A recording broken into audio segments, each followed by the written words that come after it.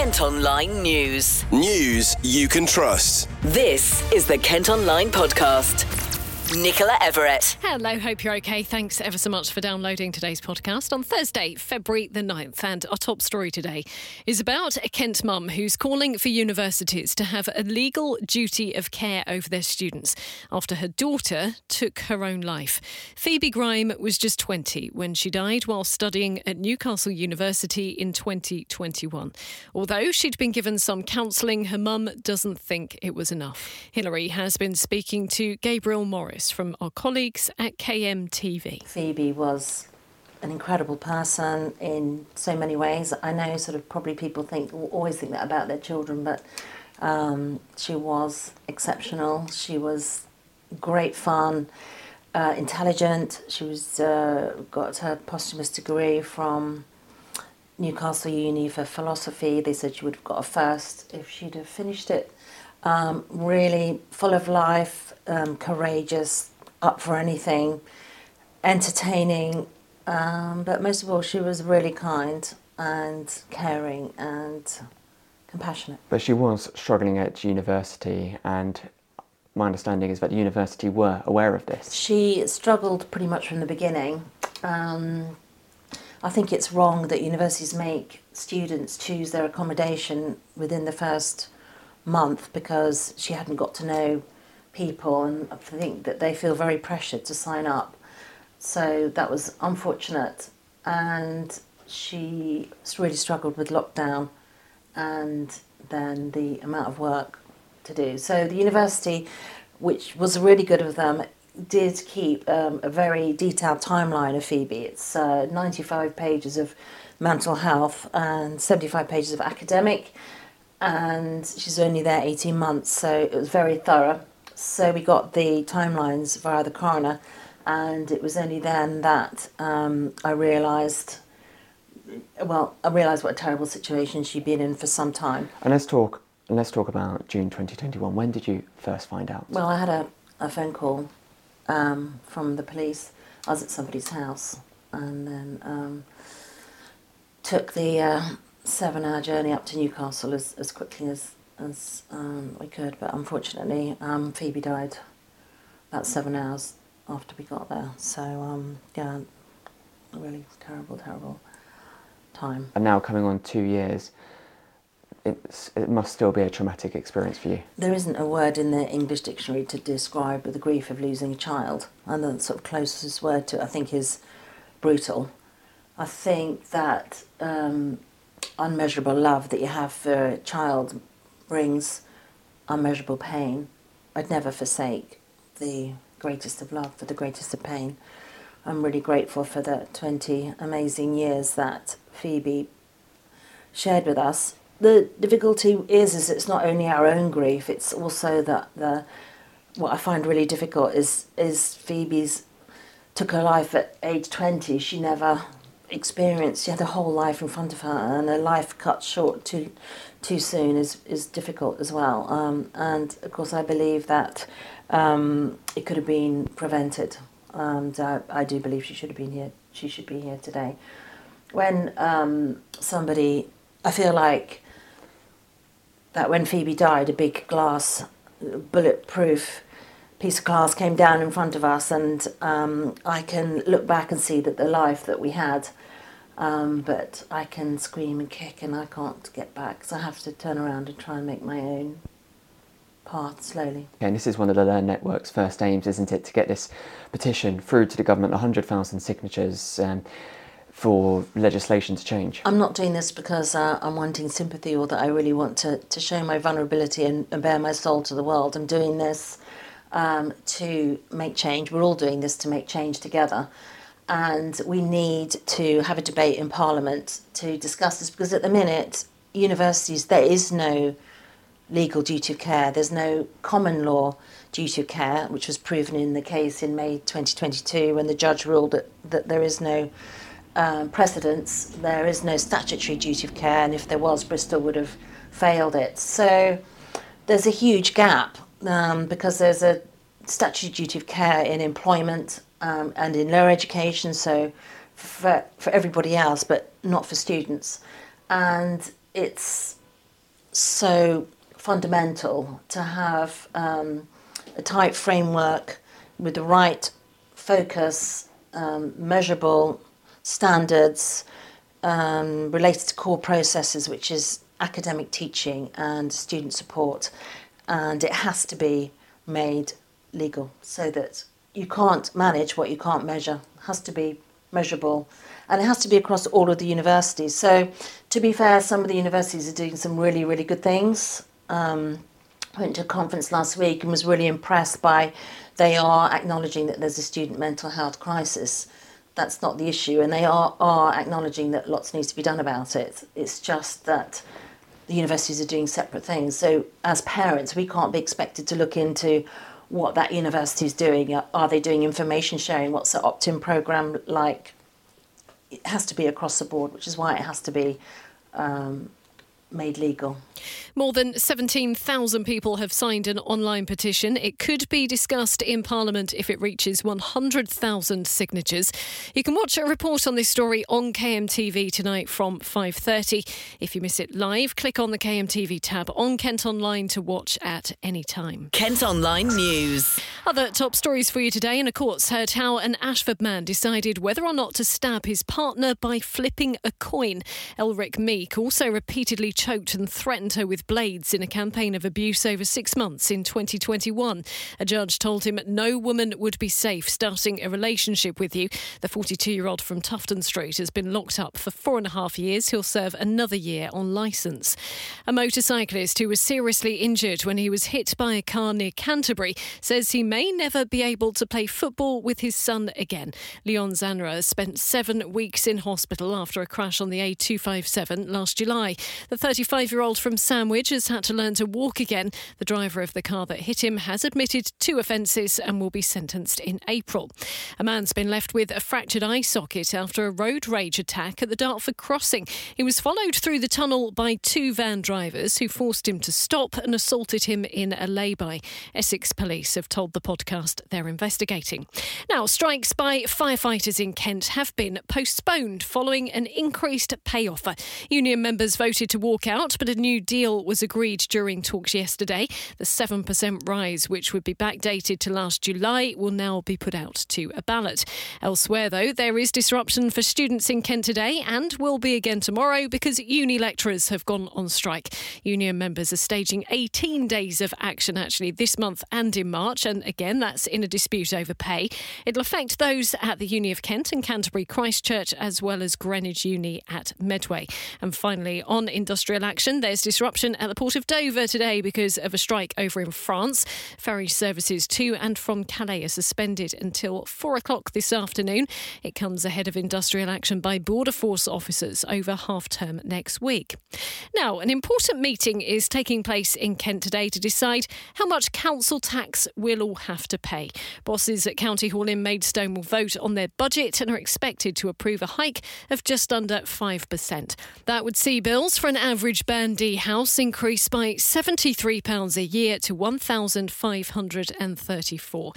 Well, here's our political editor, Paul Francis. It's an important meeting and not everyone gets a chance to have a say on how £1.8 billion is spent, but that's what the county councillors attending the meeting will be doing now. The backdrop to this year's budget has been one where the council, like a lot of public bodies, have faced up to difficulties with the economic crisis and the cost of living crisis.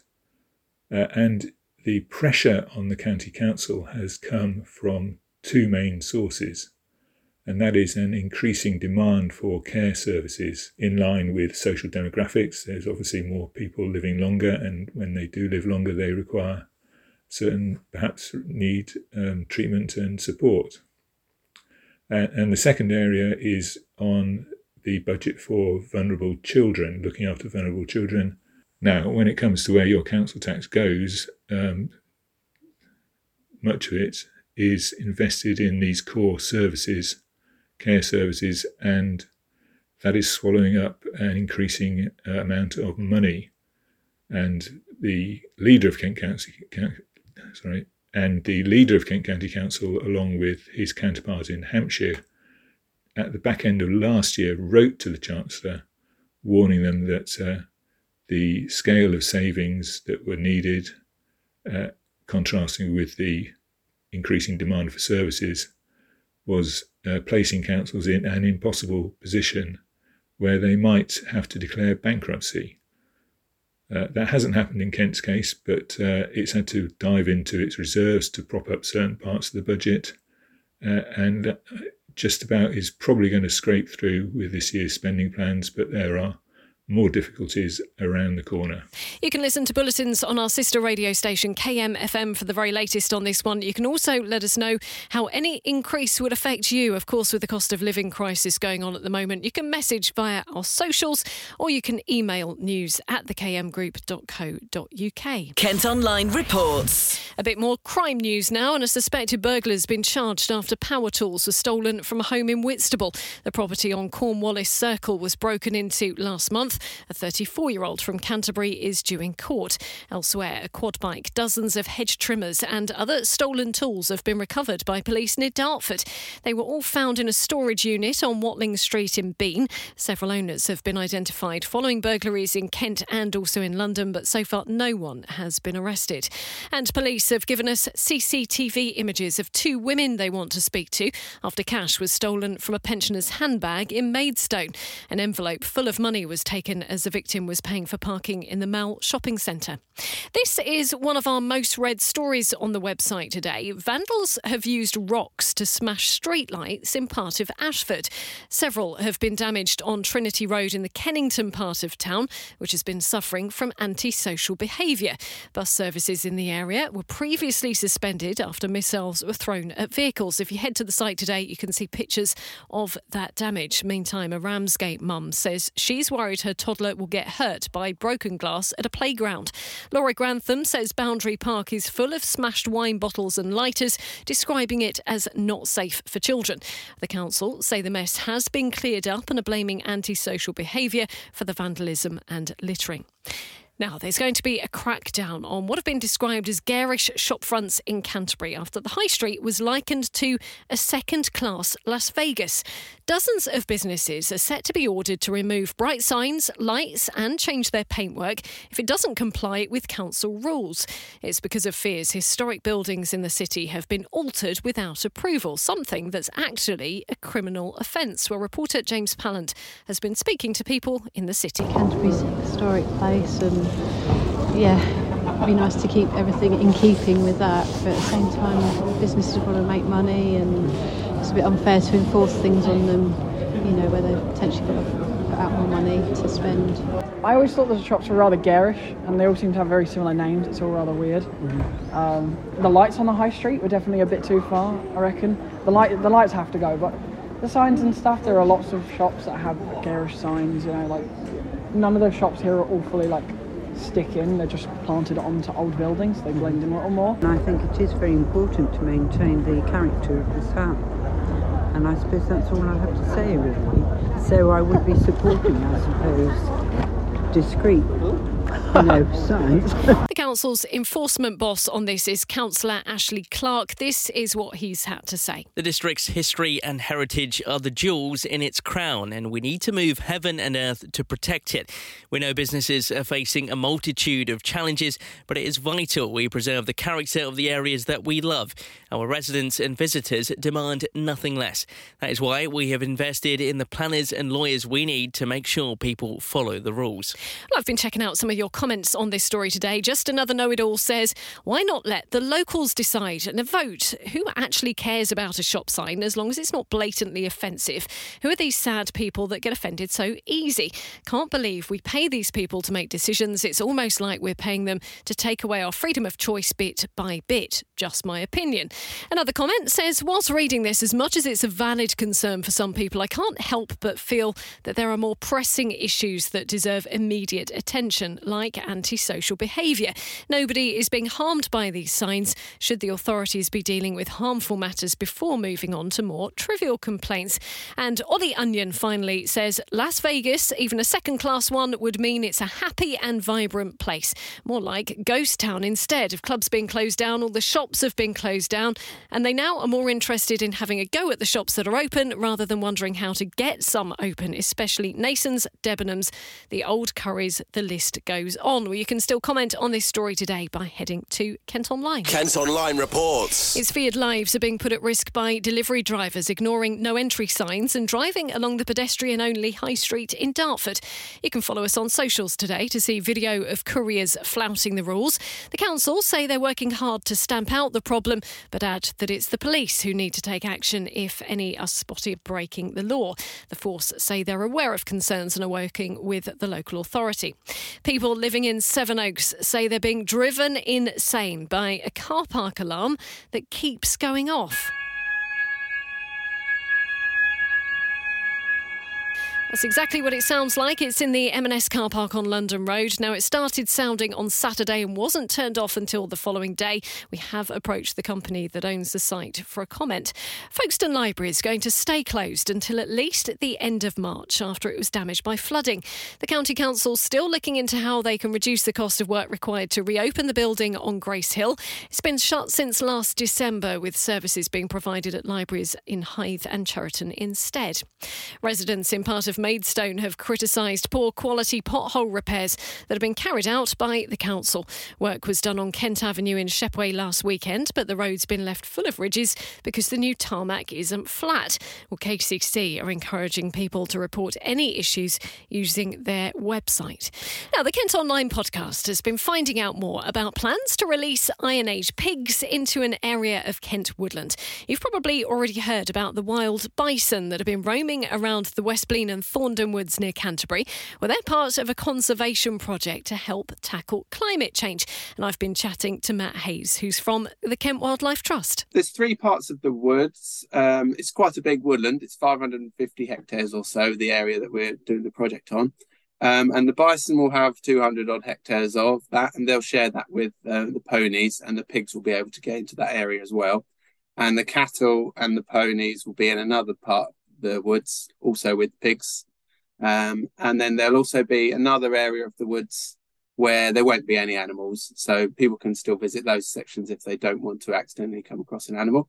But it enables us to measure the differences in how that works for the biodiversity. So we can survey and monitor everything and see what the differences are in the 3 different approaches. We're quite used to seeing cattle roaming around. We now know about the bison, but I haven't seen any pigs in the wild before. How long has it been since we had pigs living wild in Kent? There are some pigs roaming around, but they're not owned by anyone, so to speak. So there are a few areas where there are wild pigs, and in other parts of the country, like the Forest of Dean, there are boar or pigs roaming around doing their job. But yeah, they are kind of a missing part of the jigsaw that we're putting back in this project. They obviously, pigs interact with the environment a bit differently to cows, for instance. Cows are grazing things that are above ground. The pigs will act on the soil a lot more than the other animals. They'll rootle around, dig up roots and eat rhizomes from different plants, disturb the soil more. And that enables new species, gives a little opportunity of for seeds that are there waiting dormant to come up, and it just generally gets some change going.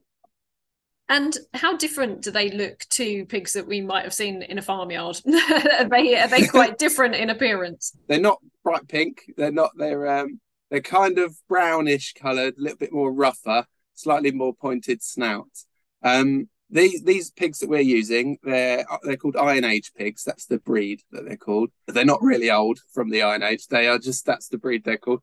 They're a crossbreed between a Tamworth pig and a wild boar. So they look a bit like a wild boar. They've got some features of that, but they're also not as wild as a full wild boar, so they've got the domestic side in them as well. Now, obviously, we saw a baby bison appear a bit surprisingly, a bit earlier perhaps than you had anticipated. Are you expecting the pigs to be breeding as well? Is that the hope that we'll see little pigs at some point? No. Pigs breed really quickly, for one thing. That in farming systems they can have litters of like 14 a time or so. So we wouldn't want that many pigs. We want to control the numbers. So for that reason and a few others, we're not breeding the pigs on site. We're only having 4, and they're all females, so they won't be breeding. We've had them for a good while now, so we know that they're not pregnant. And yeah, we'll just have the 4, and unless we decide in the future to add extra ones ourselves. Obviously, it's a popular area. I'm sure lots of people have previously been there and been there for walks and what have you. Are you having to put restrictions in place, or I'm sure you don't want someone necessarily stumbling across a bison or a wild pig? I mean, what are the restrictions going to be? Yeah, so the bison are all fenced off separate, so you can't accidentally walk into those. There's a big visitors who've been to the site will have noticed the fencing going up in recent weeks and months. There, as soon as there's new signs that we've put up on most of the entrances, we've got a few more left to do. But there's a code of conduct sign we're calling, which has got a few basic do's and don'ts and how to behave when you're on site. So a few simple things like please keep your dog on a lead, give the animals a bit of space and respect their distance. Don't try and approach them or stroke them or pat them or anything. They're not pets. They are animals doing a job in their wildish situation. Don't try to feed them, things like that. So we want their behaviour they're perfectly capable of feeding themselves. So they've got a lot of space to go and find and do their natural actions and do that job that we wanted to do. The pigs are expected to be released in the next few weeks. Kent Online News. People living near Woodland on the outskirts of Canterbury fear it could be built on after being put up for sale. The land in Hersden, which is known as Pieswood, is on the market for more than £500,000. Drawings show how it could be used for 5 houses and 10 flats, but residents say it would destroy local wildlife. 2 parts of Kent have been named today as some of the worst places to live in the UK. It's all based on a poll of more than 100,000 people. Chatham is 39th on the list, with Canterbury at number 47. We'd love to know what you think if you live in those 2 parts of the county. I'm sure you want to defend them. You can send us a message via our socials or comment on the story. A shipwreck off the Kent coast that contains rare Victorian ceramics has been given special protection by Historic England. The Josephine Willis sank near Folkestone Harbour nearly 170 years ago, and the wreck was identified by divers in 2018. You can see pictures of some of the cargo by heading to the website today or again following our socials. And finally, Freya Ridings has been chatting to our sister radio station KMFM about her new single Weekends and album Blood Orange. It's her first new music in 3 years and she can't wait for us to hear it. She was chatting to Molly on the hit list last night. It's kind of wild. Like, I've honestly been dreaming about this for so long, but now it's happening. I feel like I'm the only person in January that's just been skipping around like so joyful, because it's like all of this new music is kind of the last 3 years of my life, like in musical form. So I just can't wait to start sharing it with people. Absolutely. Like, was it nice to kind of take a step back? It was. I mean, in some ways, I feel like I was ready for a little break, but no one was prepared for, 2.5 to 3 years. I was so ready to come back after like 3 months. I was like, I really miss it. And I love like playing live is such a huge thing for me, and I've always adored it so much. So the idea of, getting to play, we played at festivals over the summer, and that was just like electric. Like getting to be back on stage again, I was just over the moon. So especially with new songs after so long. So yeah. We are loving Weekends. It's such a great track. It is like Thank lyrically heartbreaking, but then it has this like energy that you want to dance to. Thanks. Talk to me about it. Weekends was such a journey. Like, honestly, I think basically it was one of the first songs that I wrote for the album, and I was in a very, very different headspace to the one I'm in now. I was going through a really, really tough breakup. It was before the pandemic, but I was kind of struggling with the idea that maybe to my ex it looked like I was surrounded by, thousands of people every night on stage and stuff. And I love being around people so much, but it was actually like one of the loneliest times of my entire life. And I just felt like I didn't know how to say that, or even if I could. And I felt really embarrassed to say it, but I sort of sang it straight from my subconscious, just like into my iPhone voice memos. And I was like, holy crap, I can never show anyone that. That's too embarrassing. And then about 6 months later, I was in the studio with Steve Mack, who is one of my favorite producers of all time. And I was quite nervous. And he turns to me and he's like, what is something that you said to yourself recently that has like scared you? And I was like, oh God, this voice memo that I have called Weekends, I'm really quite scared to show you it. because I was just embarrassed, you know? It's like after a breakup, you kind of lost your best friend. So you don't really have anyone to turn to in those moments. And he's like, wow, that is so sad. Let's turn that very melancholic thing into something, you know, euphoric that you can feel like you've overcome it and dance to and like feel joyful to.